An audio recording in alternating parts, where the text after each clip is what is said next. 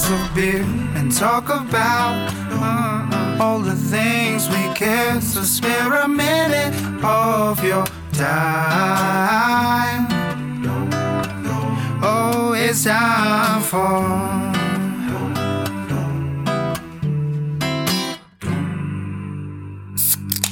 Old Iron Hand inspires a brewery. We leave the beautiful beach town of Gulfport, Mississippi, and make it to Mobile, Alabama. We talk with Ben of Iron Hand Brewing about fascinating history, magical bangers and mash, and the emergence of craft brew culture in the city of Mobile. I've been to Mobile once before, but only in passing. This trip, I intended to really embrace and explore the city properly. After slowly walking through the Carnival Museum, taking a stroll down Dauphin Street, meeting a bookstore cat appropriately named Mr. Beans, and talking with several locals at bars, I come to a stop at a park bench and I think, I like this city. It's nice. It's one of those surprising gems of a city that makes the occasional downsides of living in a van worth it. Oh, and the solid beer scene is worth stopping for. I sit on a rooftop as the sun sets. The local wheat beer is cold in my hands and refreshing. The band, to my enjoyment, starts playing Bye Bye Little Sebastian from one of the better episodes of Parks and Rec. I scan the beautiful skyline of Mobile. Slowly. My eyes land on the next stop for the night.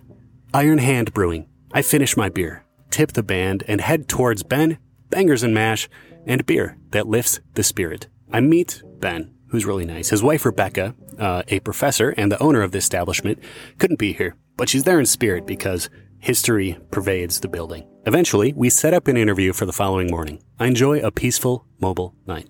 I wake up, and I'm excited to talk more with Ben about Iron Hand.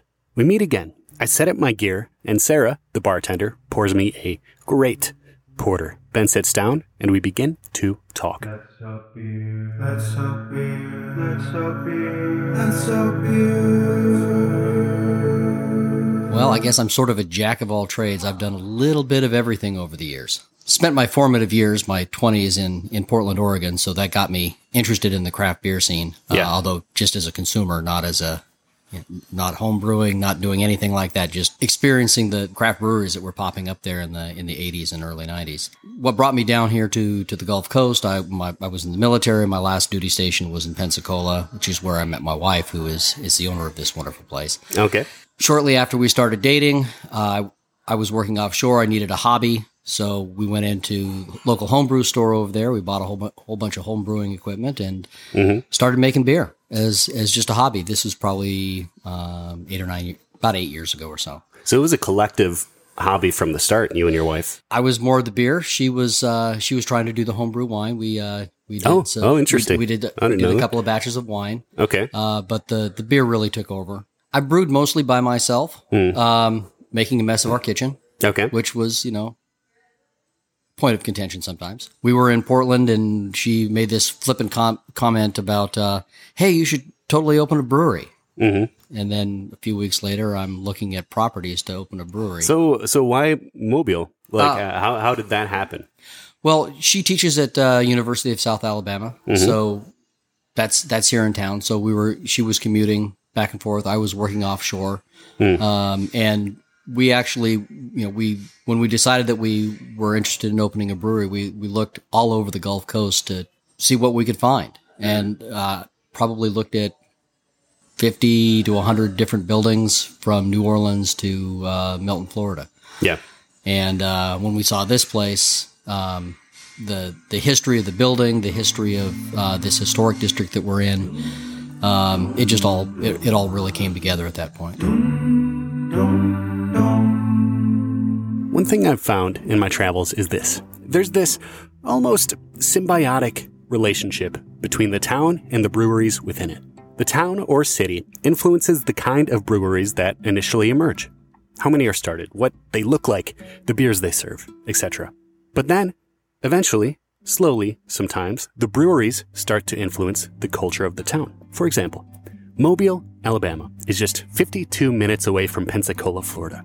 And they have completely different vibes, both the city and the breweries within the city. Here's Ben, who's lived in both Mobile and Pensacola, talking about the difference. Pensacola, it's a tourist town. It's a military town. Yeah. And so they've got a lot of outside influences coming in, a lot of people who are looking for craft beer. Mobile is an industrial town. We've got ninth biggest port in the country. We've got Austal, which is a shipbuilder. We've got Airbus, Amazon. There's a lot of industry in this town. And the people in Mobile, or people aren't coming to Mobile to tourist, they're going to the coast to tourist from Mobile. The craft beer scene never really has taken off here. It's starting to. It really is starting to. Mobile had one brewery that was open 10, 15 years ago, and it didn't make it. And there was nothing in Mobile after that until we and the other breweries that are here now started opening up. And so, now that Mobile breweries are on the rise, each brewery is beginning to foster community and shift the culture slightly more towards one that appreciates and encourages the production of craft beer and the gathering of friends. Ben and I talk more about this idea. And I was going to say, it seems like you're spear pointing that effort a little bit, because to our knowledge, the first home craft beer festival was held here earlier this month. Sure. Yeah. We had a homebrew festival here on the 1st of April in support of United Cerebral Palsy. And to my knowledge, it's the first truly homebrew festival in Alabama since homebrewing became legal about 10, 12 years ago. Right. 2008, somewhere around there. Something like that. Yeah. I guess that's closer to 15 years now. Time flies. It does, doesn't it?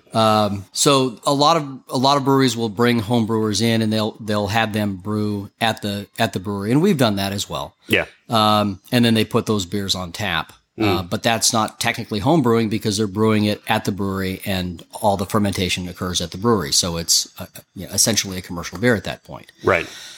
This was actually a home brew festival where there's 2 active homebrew groups here, and then another one over in Pensacola that all participated. We had about 20 or so homebrewers and about 50 different styles of beer that came in. Yeah. And it was all actual homebrew that they brought in. To my knowledge, it is the first actual homebrew festival that has occurred in Alabama since the legalization of homebrewing. I wouldn't doubt it. You're fostering community. One thing that brought me into this building is the saying, the words above the building, which is, if you don't have a friend in the world, you'll find one here. Yes. And I think that's such an important part of what makes brewing and breweries special. Can you talk on that a little bit? This is a historic building in a historic district, and this building was originally a Baptist church. It was built in 1927 as Hunter Memorial Baptist Church. Okay. And it was active as a Baptist church for many years. Right. And then they consolidated with one of the other churches in town and moved out of this location. It became the Waterfront Rescue Mission, which is a homeless shelter, and that saying that's above the door is, I believe, from the Waterfront Rescue Mission. And they operated out of this location from the early 60s until 2012. And they outgrew the location, and they built a new building about 10 blocks north or 10 blocks west of where we are. That was what they had above the door. And it was completely appropriate for what we wanted to do here, which was provide a meeting place to be a local hub. And, our tagline is actually crafting community through craft beer. And that saying that was above there fit in perfectly. Translates perfectly. And because this is a historic building in a historic district, the historical society of some kind. It was the consultant that our landlord brought in said, no, you can't get rid of that. So, okay. Perfect. It works. Works for me. Well, just the fact that I thought it was intentional and you put it there. I mean, right. Yeah. Fits. No, we didn't, but it fits in perfectly with both the Waterfront's mission and what we want to do as well. Which is community. And Ben, I have to tell you this. I told you this yesterday, but I came through here once before. I saw that it was a brewing company. I saw the sign above. I went in hungry, kind of sick, not feeling that well. And I ordered some bangers and mash with the porter I'm drinking now. And it just fundamentally healed my soul a little bit. So I want to thank you for that. And I also want to talk a little bit about your scratch kitchen that we were talking about. We knew that we wanted to, had to have food with the brewery. Food and drink go together. People, if you go into a tap room and all they've got is food, you're looking for the food truck out there, and those are notoriously unreliable. Although we do have a food truck now. Yeah. But there were a few items that we wanted to have. We concentrate on British style beers, porters, stouts, wee heavy, ESBs, stuff like that. All great stuff. Thank you. So we wanted to have a few food items that matched that. Yeah. And if you've ever tried to find authentic English breakfast sausages in order to make bangers and mash, good luck. Can't happen. So we decided that we were, if we were going to do that with the shepherd's pie, can't find fresh ground lamb. Yeah. So we decided that we would do scratch kitchen on that portion.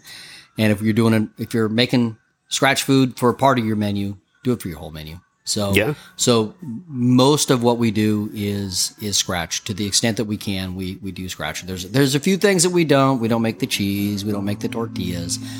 But everything that we can do from scratch, we do. That's fantastic, and it shows.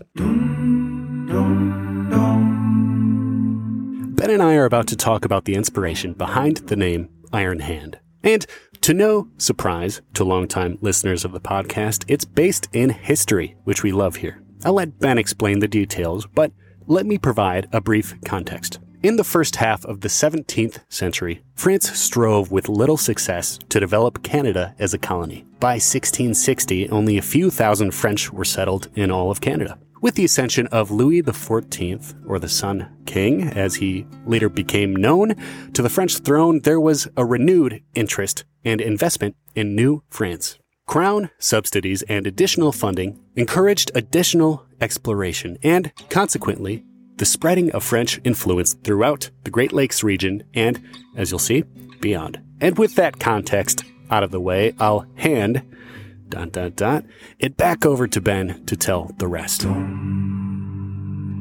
I wanted to ask a little bit about the name Iron Hand. How did you and what's your wife's name? I'm sorry. It's Rebecca. Rebecca. How did you and Rebecca come up with it? Well, we are sitting in Detente Square Historic District, which is one of the oldest historic districts in the country. It is the oldest historic district in Alabama. Yeah.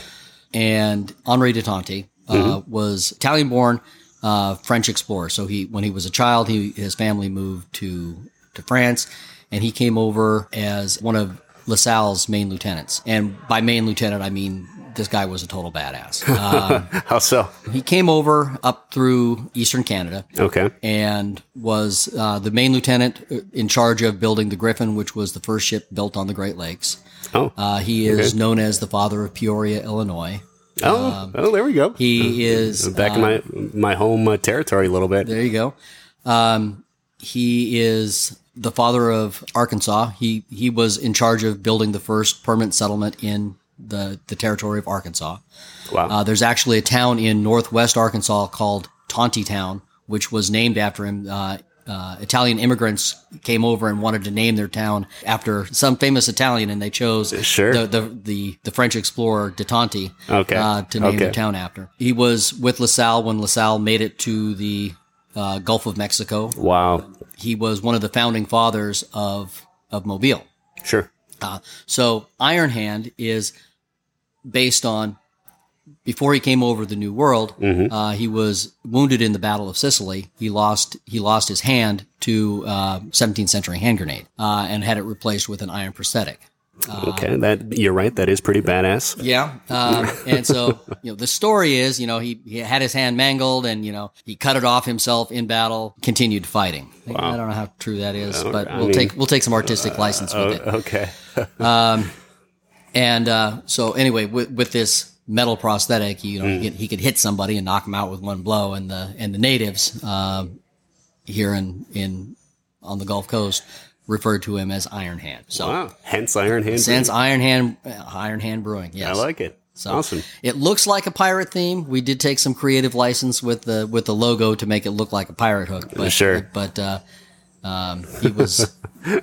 I like it. I love history. This podcast loves history. I want to finish by asking you a question that I ask everybody. Why do you keep doing what you're doing now? What are you passionate about with Iron Hand Brewing, with brewing these English style beers, with fostering community in Mobile? Our whole idea is the fostering community, making a third place. They've got their home that they go to, they've got their work that they go to, and they need to have a third place where they can go and be comfortable.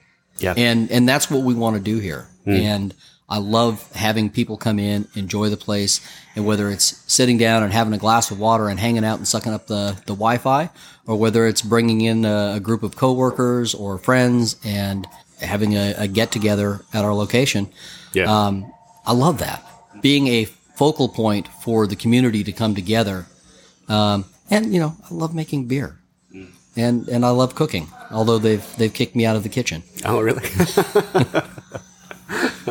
Well, then, that's a story for another day, I guess. Again, yes, it is. But that's awesome. That's what beer's about. And you can tell when you walk into a brewery like this where they foster community, communication, and you make great beer, which is just a perk. So thank you so much for talking with me today, Ben, and good luck with everything. It was great meeting you, and absolutely, and enjoyed the talk. Yeah, awesome. What an interesting story. Let's do something different. Let's do a visual exercise. All right, close your eyes. Not if you're driving. You don't have to close your eyes, but imagine this. Okay, you're on a rooftop. The sun is setting. A cold wheat beer is in your hand. The band right in front of you starts to play this.